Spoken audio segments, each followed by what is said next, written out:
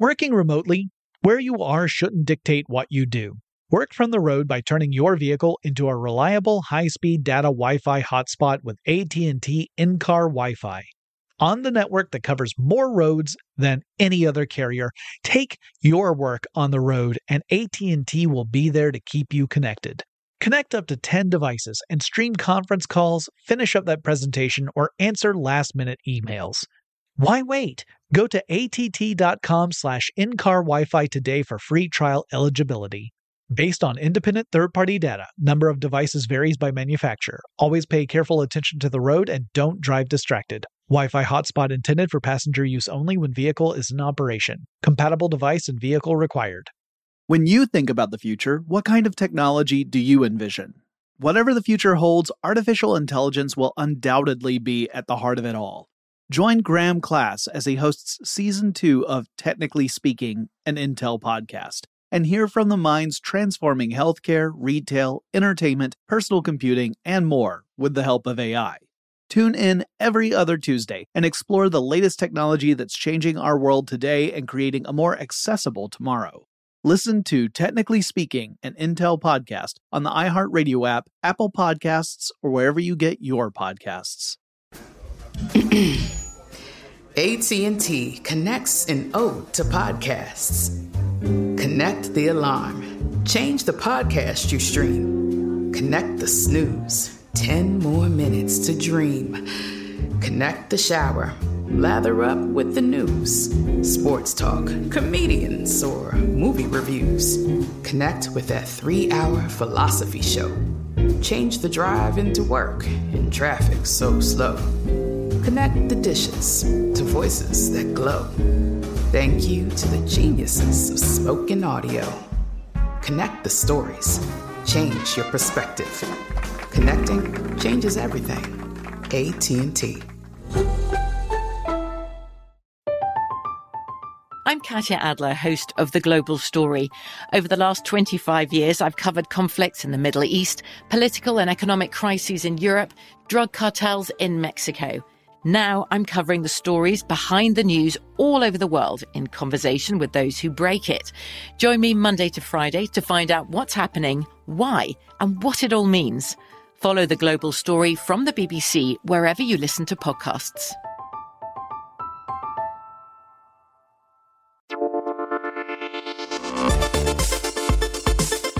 Welcome to Tech Stuff, a production from iHeartRadio. Hey there and welcome to Tech Stuff. I'm your host, Jonathan Strickland. I'm an executive producer with iHeartRadio and I love all things tech. And you know guys, I enjoy playing PC games a lot. But one thing I am not super crazy about is having to upgrade my system on the reg in order to keep up with the latest advancements in gaming. This is something that first started happening to me back in the 90s, and I hated it then, and I hate it now. I'm one of those folks who gets rubbed the wrong way when I have to turn down a graphics setting in a game just so that the game will run more smoothly.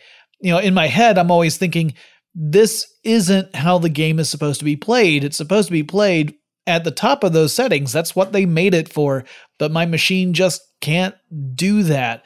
Keeping up with the latest in graphics hardware is really expensive, and sometimes it's just plain impossible because of all of the gosh dang Bitcoin miners who are scooping up all the ding dang darn GPUs. Pardon my language. Well, consoles are an alternative to PCs, I mean, obviously, but they come with their own drawbacks. For one thing, tracking down a PS5 is a devilishly hard thing to do right now as I record this episode. For another, the latest generation of consoles don't really have a robust library to draw from yet. They're brand new. The pandemic really messed up video game development. Most games that are available right now are remasters or titles that span generations of consoles.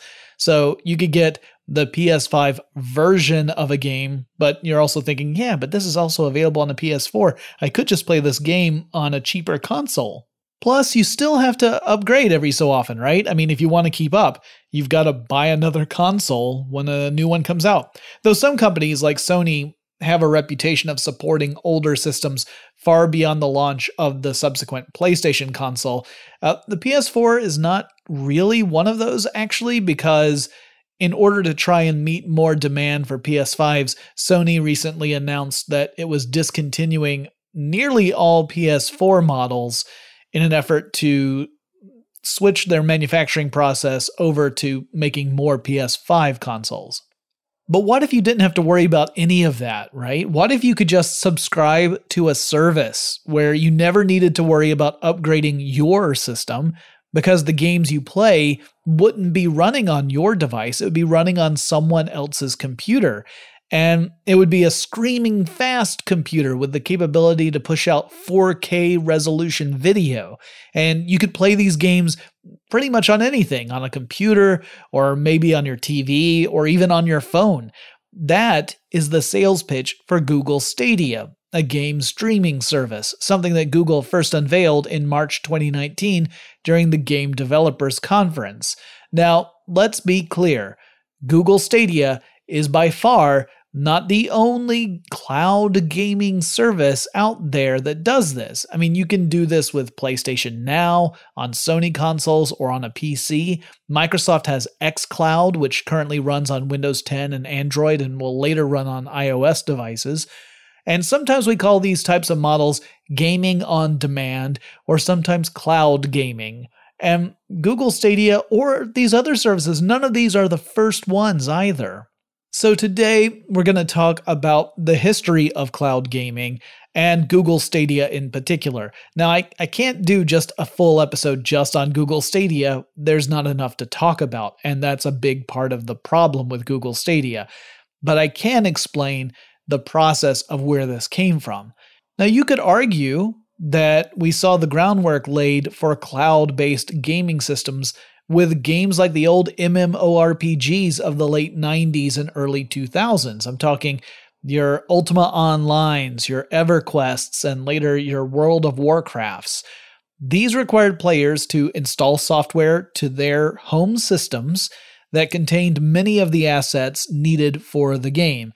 And then you have online servers, often called shards in the early days thanks to Ultima Online, and then you have those coordinating the actions of hundreds or potentially thousands of players so that you, playing locally on your machine, see where everybody else happens to be because of this relationship between your computer and the server. These games typically took forms where problems like latency and data transfer speeds wouldn't be a huge issue, and the local machines did a lot of the heavy lifting. So in this case, you're talking about a computer that's still running some hefty software on its own and then is working in tandem with a game server. But even the history of cloud gaming proper dates back quite a ways, and it also includes one of the greatest examples of vaporware. And according to at least some accounts, it was a total scam. So let's take a very quick detour to talk about the Phantom. Now, way back in 2003, a company called Infinium Labs announced that it was working on a revolutionary gaming console it called the Phantom, and that name would turn out to be prophetic, and a gold mine for snarky headlines, including some that I wrote. It was going to be an on-demand video game service. It was essentially the basic concept for cloud-based video game streaming, stuff we actually have today. But back in 2003, this was an incredibly ambitious plan. Now, I say that not because the technology needed to run such stuff is particularly advanced. A decently configured PC could run games pretty well. You would need to build out the framework for the service. On the user side, you'd have to have some sort of portal through which the user could remotely log into that PC that's running the game. So you would need to build some sort of software to allow for that, but it's essentially a remote login. On a conceptual level, at least, it's not that complicated. But back in 2003, broadband was still just gradually rolling out to most of the people who would be viable customers for such a service. Heck, according to the site AllConnect, back in 2004, some 30% of internet users we're still relying on dial-up modems. And since those top out at 56 kilobits per second, there's no way you'd have any sort of satisfying game experience on that kind of connection. Even if we were to assume that the actual phantom business model was that you were to download games, but you would only be able to play them for as long as you had the permission from Infinium Labs, that would take ages over a 56 kilobits per second data line. That being said, the way the Phantom was marketed, it sounded more like cloud gaming, less like you purchase a game and download it to your device. For modern cloud gaming services, you're generally looking at a recommended minimum bandwidth of around 10 to 15 megabits per second, and that's at the slowest level. But even at that slow, quote-unquote, level, that's nearly 180 times faster than the top speed you would get with a dial-up modem. At that speed, you're probably looking at games running at just 720p resolution, which isn't even HD quality.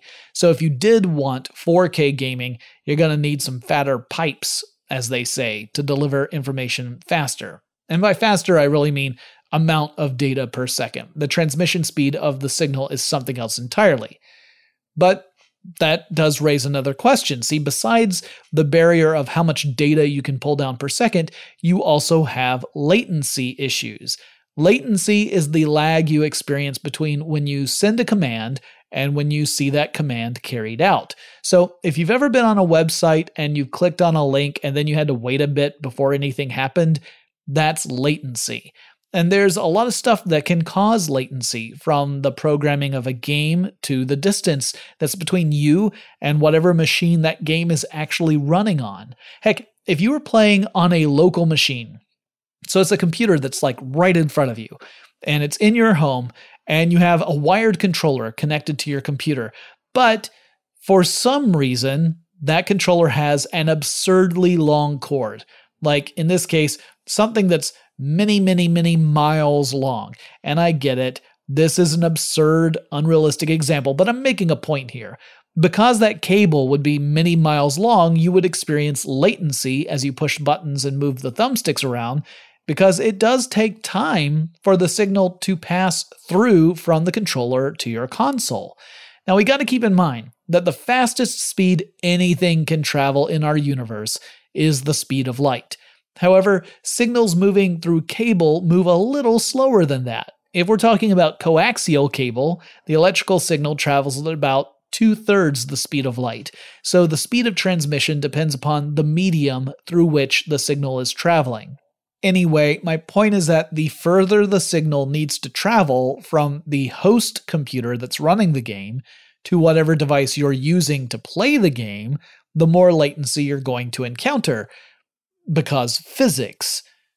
One way to cope with this is to have a lot of memory in the user's device and load as much of the game as possible onto the local machine. The one connected to your television, for example. And it would be pulling data locally as much as it possibly could in order to cut down on things like latency, as well as delivering higher resolution experience for you. But this would mean you would need to wait while your device pulled down data from the host. It would be buffering, essentially. This has its own set of problems. It's not a very practical solution. Games frequently are not optimized for this sort of play. Most developers create games with the assumption that those games are just going to be played on a local device. So creating a game that can manage data this way requires a more specialized approach. And in fact, most of the time you're looking at a specific certification process for games to run on cloud gaming services in order to deliver the experience that the game developers intend the user to have. Then there's the way that information travels across the internet. We're not going to go all the way into packet switching and everything. That would take forever. But just imagine an actual net, a crisscross of all these different lines. So this is the kind of net that you would catch fish in. That mesh is made up of these little lines that link with one another. So imagine that each of those links, each of those points where the mesh is meeting, that represents a server or a router or a computer that's connected to the internet. And you pick two links that are a good distance from each other. On the internet, information can travel pretty much any available route between those 2 points. and it travels in packets, so not all the packets follow the same pathway. This is part of what makes the internet so robust, because there are multiple pathways from the source to the destination, so information can get to where it's going, even if some servers or routers go offline in between the source and the destination. In other words, if I were sending you a file from my computer to your computer, the file would get divided up into packets of data, and those packets would travel across the internet, going through various pathways, and then arrive at your computer, get reassembled like a puzzle, and then you would get the file. That's the way the internet works, but it does create some challenges when you're developing streaming services. Now, clearly, it is possible to build out low latency, high bandwidth connections, but back in the early 2000s when Infinium Labs launched, these were in really concentrated regions in major metropolitan areas, and they were largely restricted to enterprise-level transactions, which means this infrastructure wasn't really robust yet, and most end users wouldn't have access to the speeds needed to deliver a good experience. So all of this is to say that the technical requirements needed to make the Phantom viable were not really what we had available to us back in the early 2000s. At least not from an internet infrastructure perspective. If you did have broadband, and if Infinium Labs had built out lots of servers near your neck of the woods so that you're not dialing halfway across the globe to play a game, then arguably it was possible, but not necessarily practical, and not at very high resolutions or frame rates. And just to answer that question, frame rate refers to the number of frames or images that appear in a second on your display. A higher frame rate generally means smoother animation, which is pretty easy to grasp. So imagine it's your job to draw a series of images that show a stick figure running, and you're going to flip through these images in a second. If you only have 3 sheets of paper, then you're only allowed to draw 1 image per sheet. You're really limited on the number of poses that you can draw. You can only draw 3 poses, so you're not going to have very smooth running animation. If you have 30 sheets of paper, you can create a lot more poses, and you allow for smoother animation when those 30 sheets are flipped within 1 second. If you had 60 sheets of paper, you could create even more subtle transitions, and the animation would look even more smooth. And you start hitting diminishing returns after a while, particularly if you're consistently animating the sheets by flipping them at that same speed, or as in like all the sheets within a second. But generally speaking, the benchmark in gaming tends to be around 60 frames per second, with 30 frames being considered acceptable, and anything less than that is a problem. Anyway, that wasn't the end of the questions about the Phantom. People also wondered how this little startup would form the business relationships necessary to secure rights with all those video game companies in order to sell titles to customers. Back in the physical media days, it was easy to think, hey, I bought a copy of this game. This copy of the game is mine. After all, we had the physical copy. But as streaming services began to appear, that thinking transitioned into, I have purchased a license to access this content. The same would be true for games.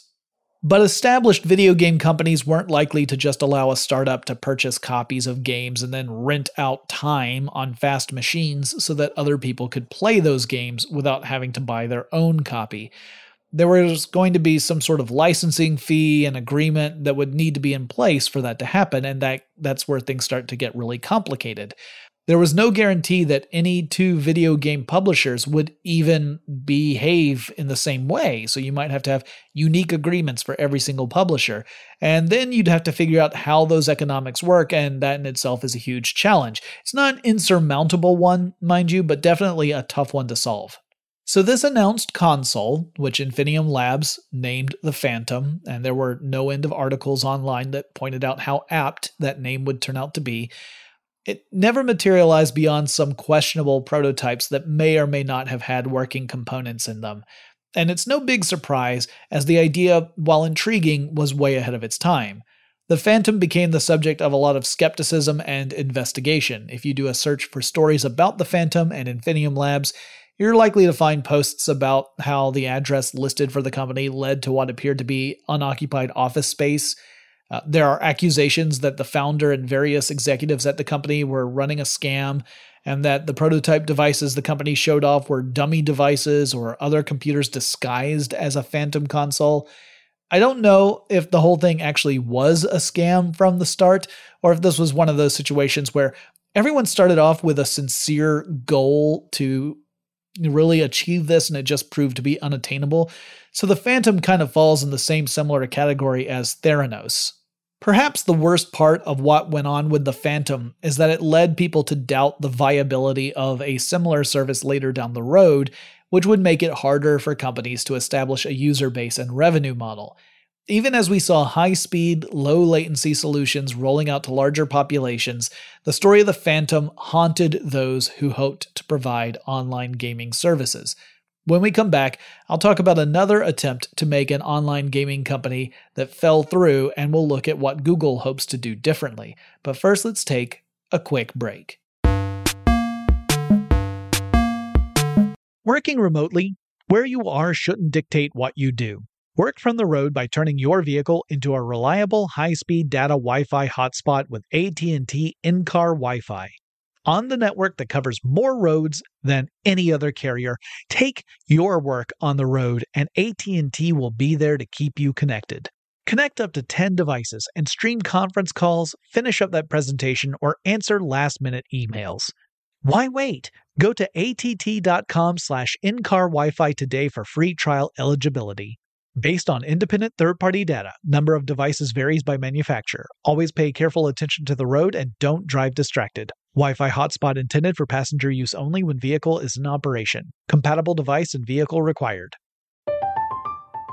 I'm Katya Adler, host of The Global Story. Over the last 25 years, I've covered conflicts in the Middle East, political and economic crises in Europe, drug cartels in Mexico. Now I'm covering the stories behind the news all over the world in conversation with those who break it. Join me Monday to Friday to find out what's happening, why, and what it all means. Follow The Global Story from the BBC wherever you listen to podcasts. When you think about the future, what kind of technology do you envision? Whatever the future holds, artificial intelligence will undoubtedly be at the heart of it all. Join Graham Class as he hosts Season 2 of Technically Speaking, an Intel podcast from Ruby Studio in partnership with Intel. Explore the future of technology that's rapidly evolving our world today with the help of AI. There is still so much work and research needed to fully understand the power and potential of AI, and Intel is at the forefront of implementing AI in revolutionary technology that's changing the world we live in for the better. In each episode, Graham interviews the minds transforming medicine and healthcare, retail, entertainment, personal computing, and more, while pioneering new uses for AI in these spaces. Tune in every other Tuesday and explore the latest technology that's changing our world today and creating a more accessible tomorrow. Listen to Technically Speaking, an Intel podcast on the iHeartRadio app, Apple Podcasts, or wherever you get your podcasts. Today I'm going to give you some straightforward advice on how to deal with naughty kids. How about instead of timeouts, time-ins? Time for you to start paying some bills. I'm JB Smoove, and that was a full episode of my new podcast, Straightforward, inspired by guaranteed straightforward pricing from AT&T Fiber. Get what you want without the complicated. AT&T Fiber, live like a gigillionaire. Available wherever you get your podcast. Limited availability in select areas. Visit AT&T.com/hypergig for details.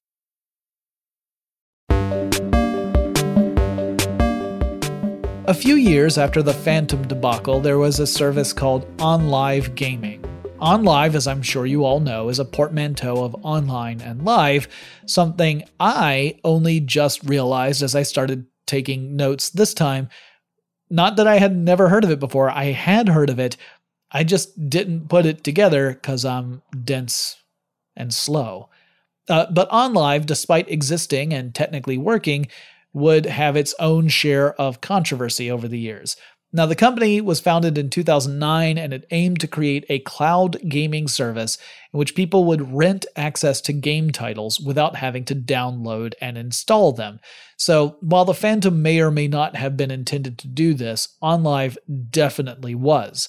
You played the games through a portal service on computers and mobile devices or through a dedicated console system called the OnLive game system. Unlike the Phantom, this was something that actually existed as a consumer product. And with broadband adoption being much further along in the old days of 2004, it actually had perhaps a fighting chance.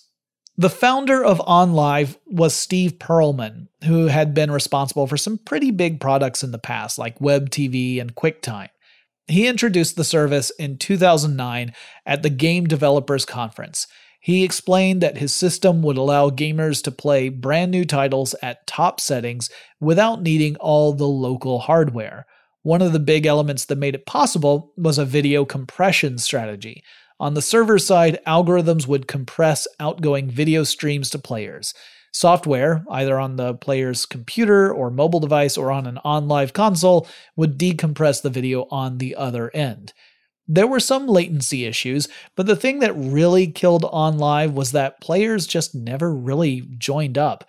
According to The Verge, at its peak, OnLive only saw 1,600 concurrent players, which meant all the money the company had spent on server farms was wasted, as most of its servers were dormant most of the time. The company was reportedly burning through $5 million every month toward the end. The company's business model allowed users to demo games for free, so you could play like a demo level of a game, or you could purchase the rights to play a specific title, but very few people were doing more than just testing out games. And OnLive couldn't reach deals with several of the top-tier video game publishers, so its library was limited. On top of all that, game companies demanded that OnLive offer their titles at the same price you would find on other stores, including those that allow you to actually download a copy of the game to your own machine. And the quality of the experience largely depended upon the broadband connection of the user. So in other words, if you're a gamer and you're told, well, you can buy a copy of this brand new game, it's going to cost you $60 if you want to download it to your computer, where it will run on your hardware at the top level of your hardware's capabilities. Or you could spend that same $60 to run on this streaming service and potentially have a less satisfying experience. Well, that's not much of a sales pitch. Meanwhile, a competing service called Gaikai, G-A-I-K-A-I, was meeting with more success, in large part because Gaikai only offered limited playable demos of games. It didn't represent a threat to the video game companies or retail businesses because they didn't sell games. And moreover, the founder of Gaikai was David Perry, who had a history in the video game industry, while Perlman didn't. And Perlman over at OnLive really didn't like that Gaikai was making headway, and eventually he started to demand that OnLive not support games that had found their way onto Gaikai, which further limited OnLive's library. Ultimately, OnLive just couldn't make the business work. The company burned through its investment money, and in 2012, Perlman gathered staff together, said the company was folding, laid off everyone without severance, and then formed a new company that bought the assets of the old company and hired on a skeleton crew to run things, which that burned some bridges. Sony would ultimately come along and scoop up OnLive's assets, shutting it down in 2015. Oh, Sony, by the way, also acquired Gaikai 3 years before that.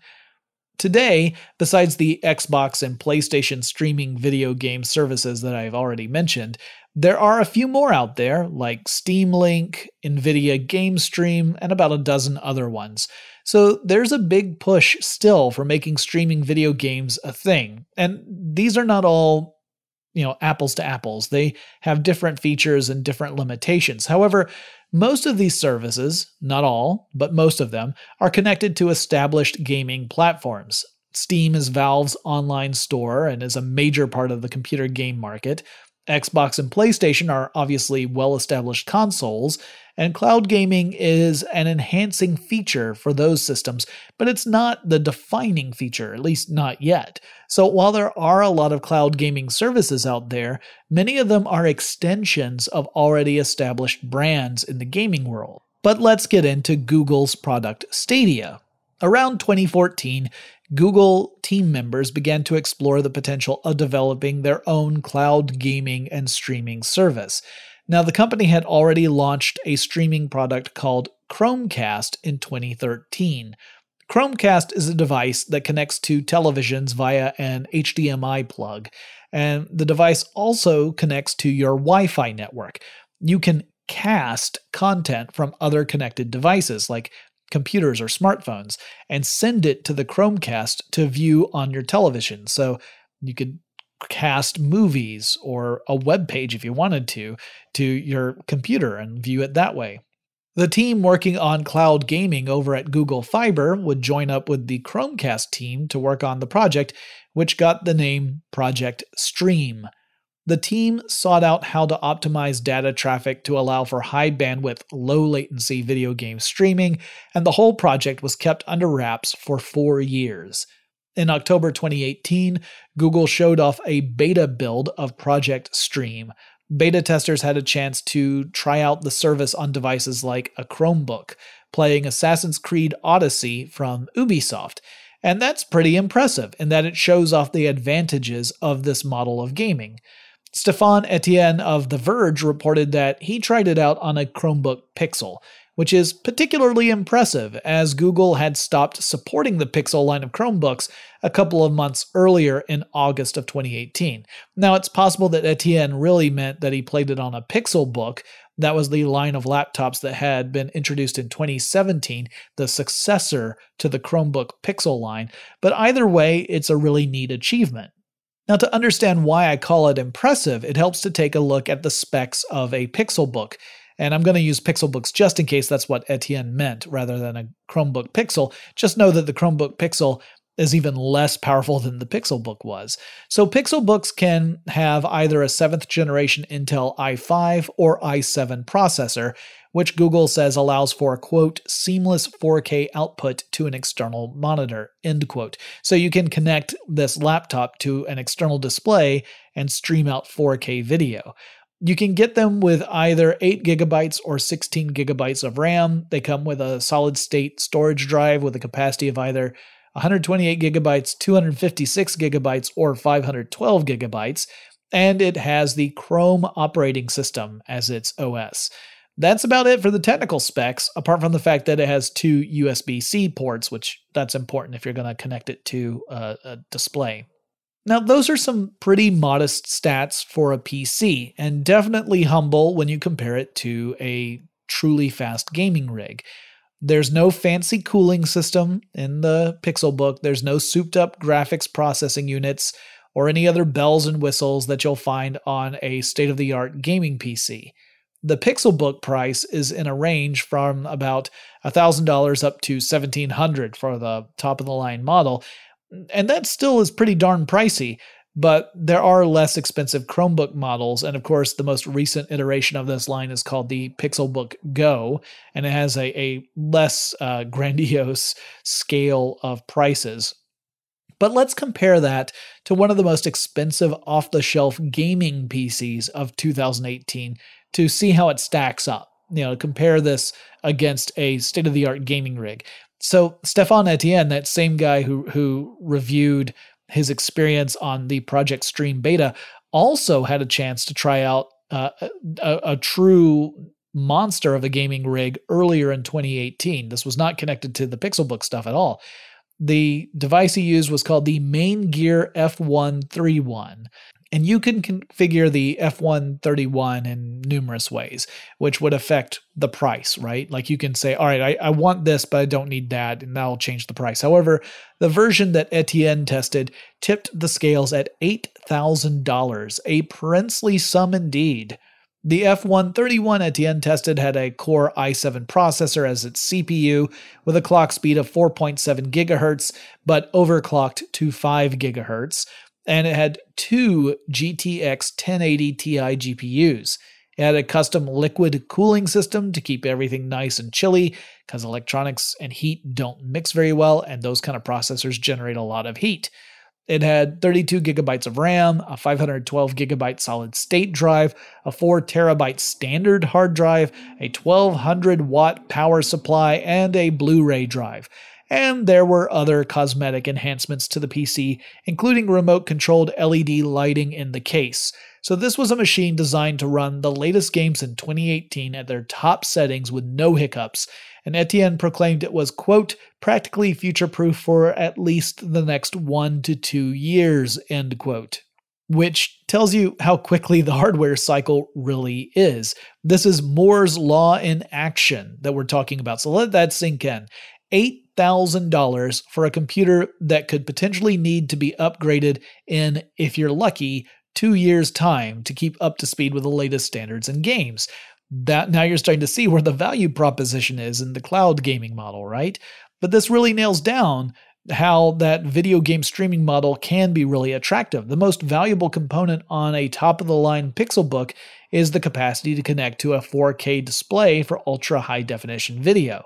The processor, while it's good, is not the best. There's no specialized graphics card in there, so with relatively simple components, you can still play the latest games with incredible graphics. You don't have to worry about GPU shortages or anything like that because Google is worrying about that for you on their end. And you wouldn't have to upgrade your machine like ever unless it broke down, and that's because the actual games are running on the cloud, not on your computer. It also would mean that Google might potentially allow players to stream top-tier games to mobile devices as long as those devices also have a good internet connection. And the initial impressions among beta testers in cities with good broadband infrastructure was really positive. In 2019, during the Game Developer Conference of that year, Google revealed that Project Stream was now becoming an actual product called Google Stadia. At the time, a lot of people expected Google to unveil a full console, albeit one that facilitated streaming games. So they were thinking, oh, they're going to have a set-top box that you plug in to a router, and then you plug the other end into the television, and you're good to go. But instead, they found out that Stadia is really more of a service, and it's less about specific consoles and more about a family of technologies that have a lot of potential points of contact with the end user. Google did unveil one piece of proprietary hardware, however. It's a game controller that looks pretty similar to an Xbox controller, complete with 2 thumbsticks, shoulder buttons, triggers, and a 4-button layout on the right side, and it also has a few system-specific buttons for navigating menus and activating various features. But what would this controller actually connect to? Well, it could wirelessly connect with a Chromecast Ultra, so if you happen to have one of those connected to your television and your Wi-Fi network, you could wirelessly connect your controller to that device and the network, and you could then navigate the service and play games on your television. If you were using a phone, at launch you needed a way to plug the controller into the phone using a USB-C cable. And you could buy a little clip-on frame-like device that would hold the phone in landscape orientation just above the controller, turning this into kind of an interesting little jerry-rigged handheld gaming system. Or you could connect to a PC running the Chrome browser, so you just initiate Stadia through the Chrome browser, and you could use any wired gamepad or a mouse and keyboard. It was whatever your choice was. And all 3 of these methods would give users access to the Stadia service. And moreover, at least Google's pronouncement was, you would be able to swap between them and pick up where you left off previously, more or less. It wasn't a completely seamless experience, especially early on. So, how was this announcement received? Well, we'll find out after this quick break. Working remotely, where you are shouldn't dictate what you do. Work from the road by turning your vehicle into a reliable, high-speed data Wi-Fi hotspot with AT&T in-car Wi-Fi. On the network that covers more roads than any other carrier, take your work on the road and AT&T will be there to keep you connected. Connect up to 10 devices and stream conference calls, finish up that presentation, or answer last-minute emails. Why wait? Go to att.com/in-car Wi-Fi today for free trial eligibility. Based on independent third-party data, number of devices varies by manufacturer. Always pay careful attention to the road and don't drive distracted. Wi-Fi hotspot intended for passenger use only when vehicle is in operation. Compatible device and vehicle required. I'm Katya Adler, host of The Global Story. Over the last 25 years, I've covered conflicts in the Middle East, political and economic crises in Europe, drug cartels in Mexico. Now I'm covering the stories behind the news all over the world in conversation with those who break it. Join me Monday to Friday to find out what's happening, why, and what it all means. Follow The Global Story from the BBC wherever you listen to podcasts. When you think about the future, what kind of technology do you envision? Whatever the future holds, artificial intelligence will undoubtedly be at the heart of it all. Join Graham Class as he hosts Season 2 of Technically Speaking, an Intel podcast from Ruby Studio in partnership with Intel. Explore the future of technology that's rapidly evolving our world today with the help of AI. There is still so much work and research needed to fully understand the power and potential of AI. And Intel is at the forefront of implementing AI in revolutionary technology that's changing the world we live in for the better. In each episode, Graham interviews the minds transforming medicine and healthcare, retail, entertainment, personal computing, and more, while pioneering new uses for AI in these spaces. Tune in every other Tuesday and explore the latest technology that's changing our world today and creating a more accessible tomorrow. Listen to Technically Speaking, an Intel podcast on the iHeartRadio app, Apple Podcasts, or wherever you get your podcasts. Today I'm going to give you some straightforward advice on how to deal with naughty kids. How about instead of timeouts, time-ins? Time for you to start paying some bills. I'm JB Smoove, and that was a full episode of my new podcast, Straightforward, inspired by guaranteed straightforward pricing from AT&T Fiber. Get what you want without the complicated. AT&T Fiber, live like a gigillionaire. Available wherever you get your podcast. Limited availability in select areas. Visit AT&T.com/hypergig for details.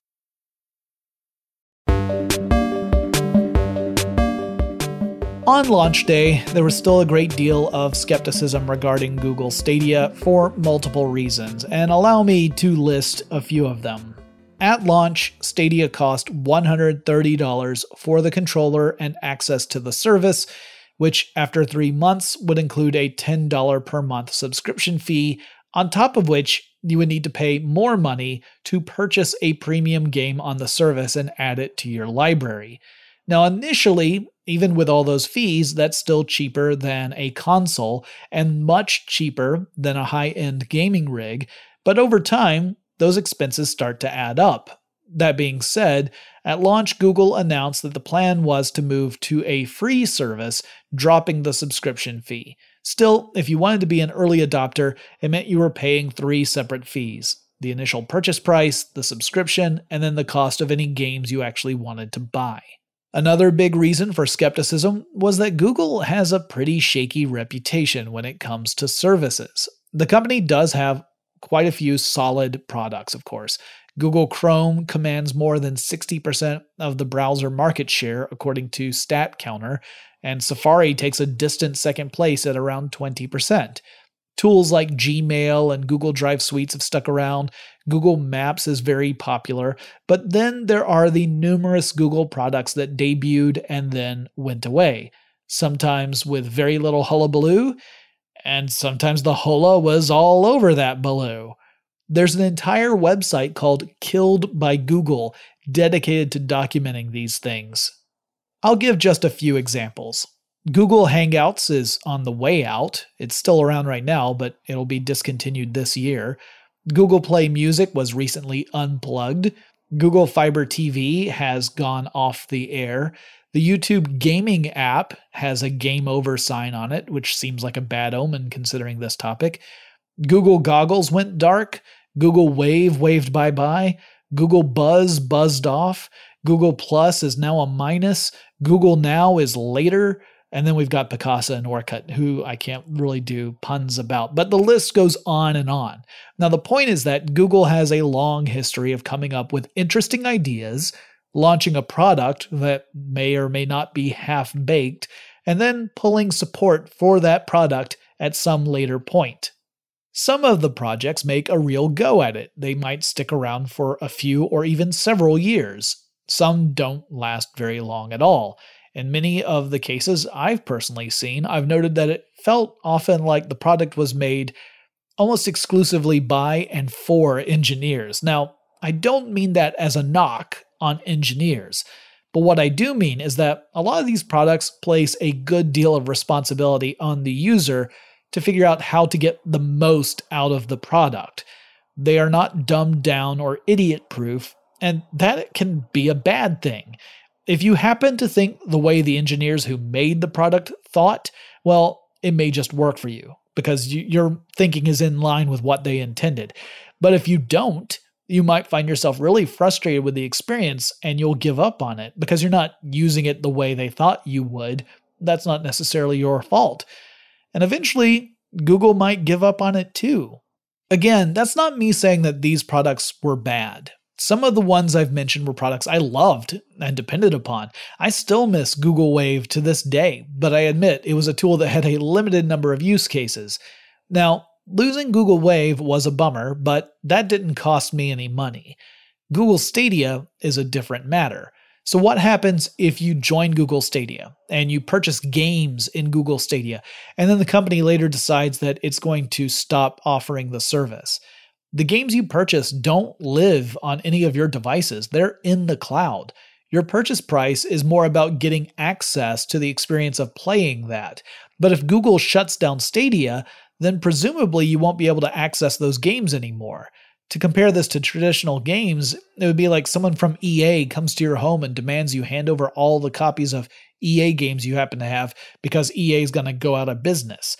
That, to gamers, doesn't make a lot of sense. They think, I bought the game, I should still be able to play it even if you decide to shut down the service, but that's not how that would work. Another reason some analysts were eyeing the launch with pessimism is that, as we've covered in this episode, the history of standalone cloud gaming services is not filled with success. The sales pitch for cloud gaming can hit a pretty narrow band of people. Serious gamers are likely already invested in gaming rigs and consoles, so they don't have a big need for another service that delivers games online, particularly if it's an experience that doesn't quite measure up to the one they're used to. Moreover, if you're a serious gamer, you've likely spent the money on hardware to get the best experience you can, and chances are the experience you get over broadband just isn't going to measure up.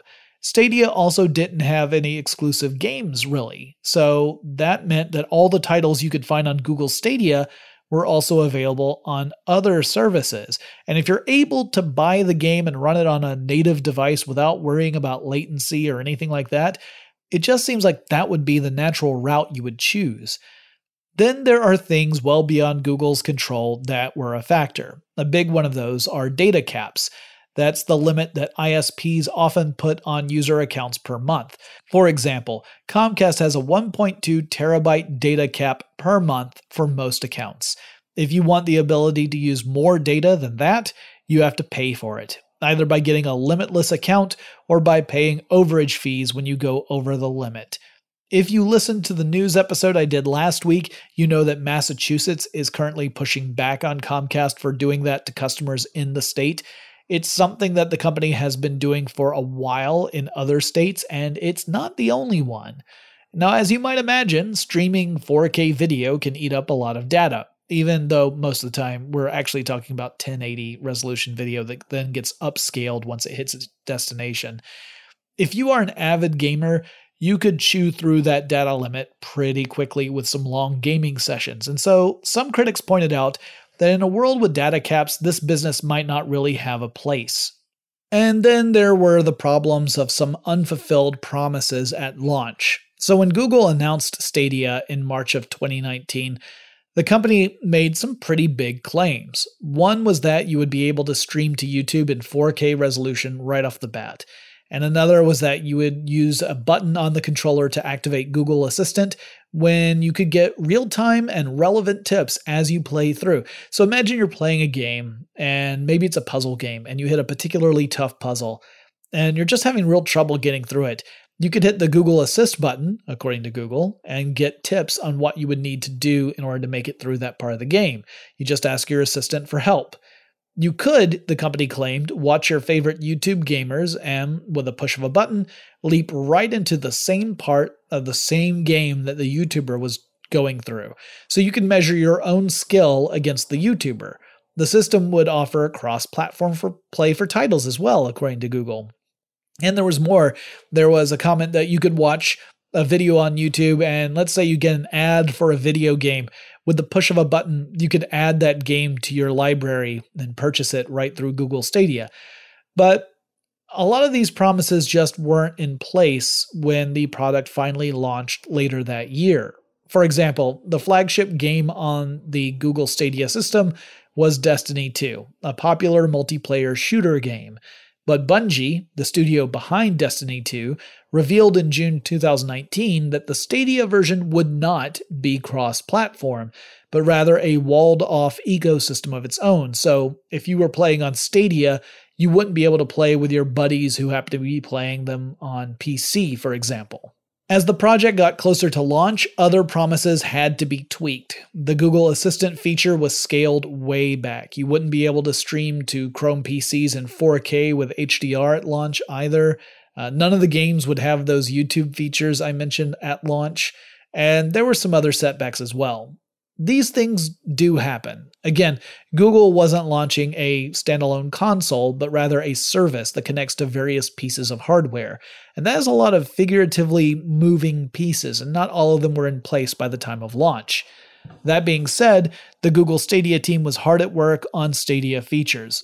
Google also established a new division called Stadia Games and Entertainment, and they hired Jade Raymond, a former Ubisoft employee, to head up that division. Part of what this division will do will be to develop exclusive titles for the Stadia platform. Today, you can make a Stadia account for free, but to get access to features like 4K resolution on TVs connected to Chromecast Ultra, or 60 frames per second at 1080 resolution, or a selection of free games, you have to subscribe to the Google Stadia Pro service. And the premium subscription service is, as of this recording, $10 per month. The controller now will set you back $69, and beyond the free titles that Google offers, you can purchase other games and add them to your cloud library. You can stream to YouTube, though some of the other YouTube-related features still aren't active as of this recording. Google launched an iOS-compatible version of Stadia in December 2020, and the team continues to update users on what's new with the platform on the Google Stadia blog. I've tried this out myself a little bit with a Google Stadia Premier Edition, and full disclosure to you guys, this was something Google offered to me for some reason. Not as a part of tech stuff, mind you. They didn't reach out to me as a host of a podcast, but I got the offer as a Google customer. It might be because I'm a Google Fi customer. I'm also a Google Pixel user. I don't know. But I figure I should mention that I got the controller for free, and I got a couple of free months on the premium service to try it out. And it's not a bad experience, but it doesn't really replace having a gaming PC or a current generation console. At least I didn't feel it did. I find that depending on what platform I'm playing, controls can feel a little floaty at times. However, that could also just be the games I've tried out, because I've been playing games that I don't own on other platforms, so it's not a apples-to-apples comparison, and I haven't spent as much time on Google Stadia as I would like because been real busy, y'all. The platform does have some neat benefits. Stadia can frequently support larger multiplayer games than other platforms, so you can have much larger contests with certain titles. You know, if you have like, army type battles, you can have a lot more players involved at once, which is kind of cool. There's a picture-in-picture feature that you can apparently use with friends, which would give you a view of your friend's point of view in a smaller picture in the corner of your screen. So imagine that you're both playing like Rainbow Six Siege or something. Not that this game necessarily is on Stadia or is supported by this, but this is the example. You might have a buddy that you're playing with, and you would be able to see your buddy's point of view in the lower corner of your screen.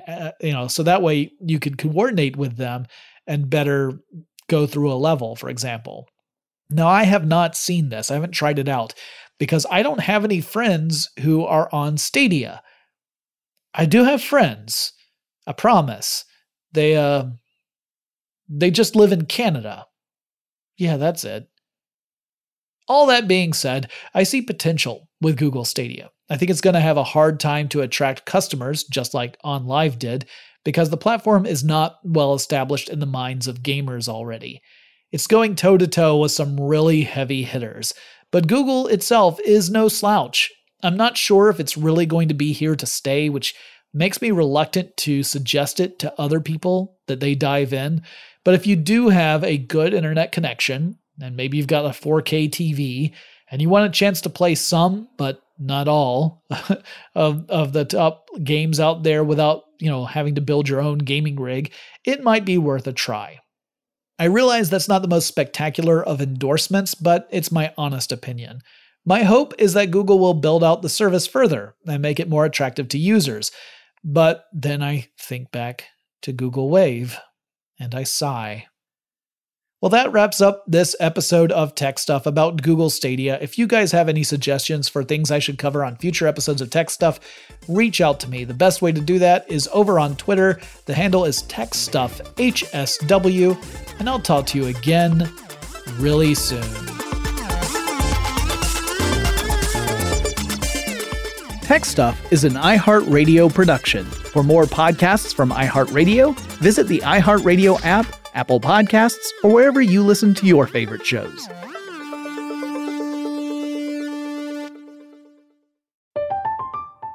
I'm Katya Adler, host of The Global Story. Over the last 25 years, I've covered conflicts in the Middle East, political and economic crises in Europe, drug cartels in Mexico. Now I'm covering the stories behind the news all over the world in conversation with those who break it. Join me Monday to Friday to find out what's happening, why, and what it all means.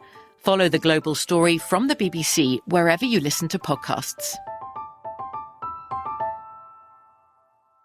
Open a limited-time 11-month certificate at Kemba Financial Credit Union. At 5.25% APY, it's more than triple the national average, plus it's a safe and secure way to grow your money. Visit your local branch or kemba.org/cb for details. Offer expires May 31st, 2024. APY equals annual percentage yield. Restrictions apply. $500 minimum and $250,000 maximum deposit. Advantage status required. Comparison based on bank rate average. Federally insured by NCUA. Xumo Play is your destination for endless entertainment. With a diverse lineup of 350 plus live channels, movies, and full TV series, you'll easily find something to watch right away. And the best part? It's all free. Love music? Get lost in the 90s with iHeart 90s, dance away with hip-hop beats, and more on the iHeartRadio music channels. No logins, no signups, no accounts, no hassle. So what are you waiting for? Start streaming at play.xumo.com or download from the app and Google Play stores today. All you can stream with Xumo Play.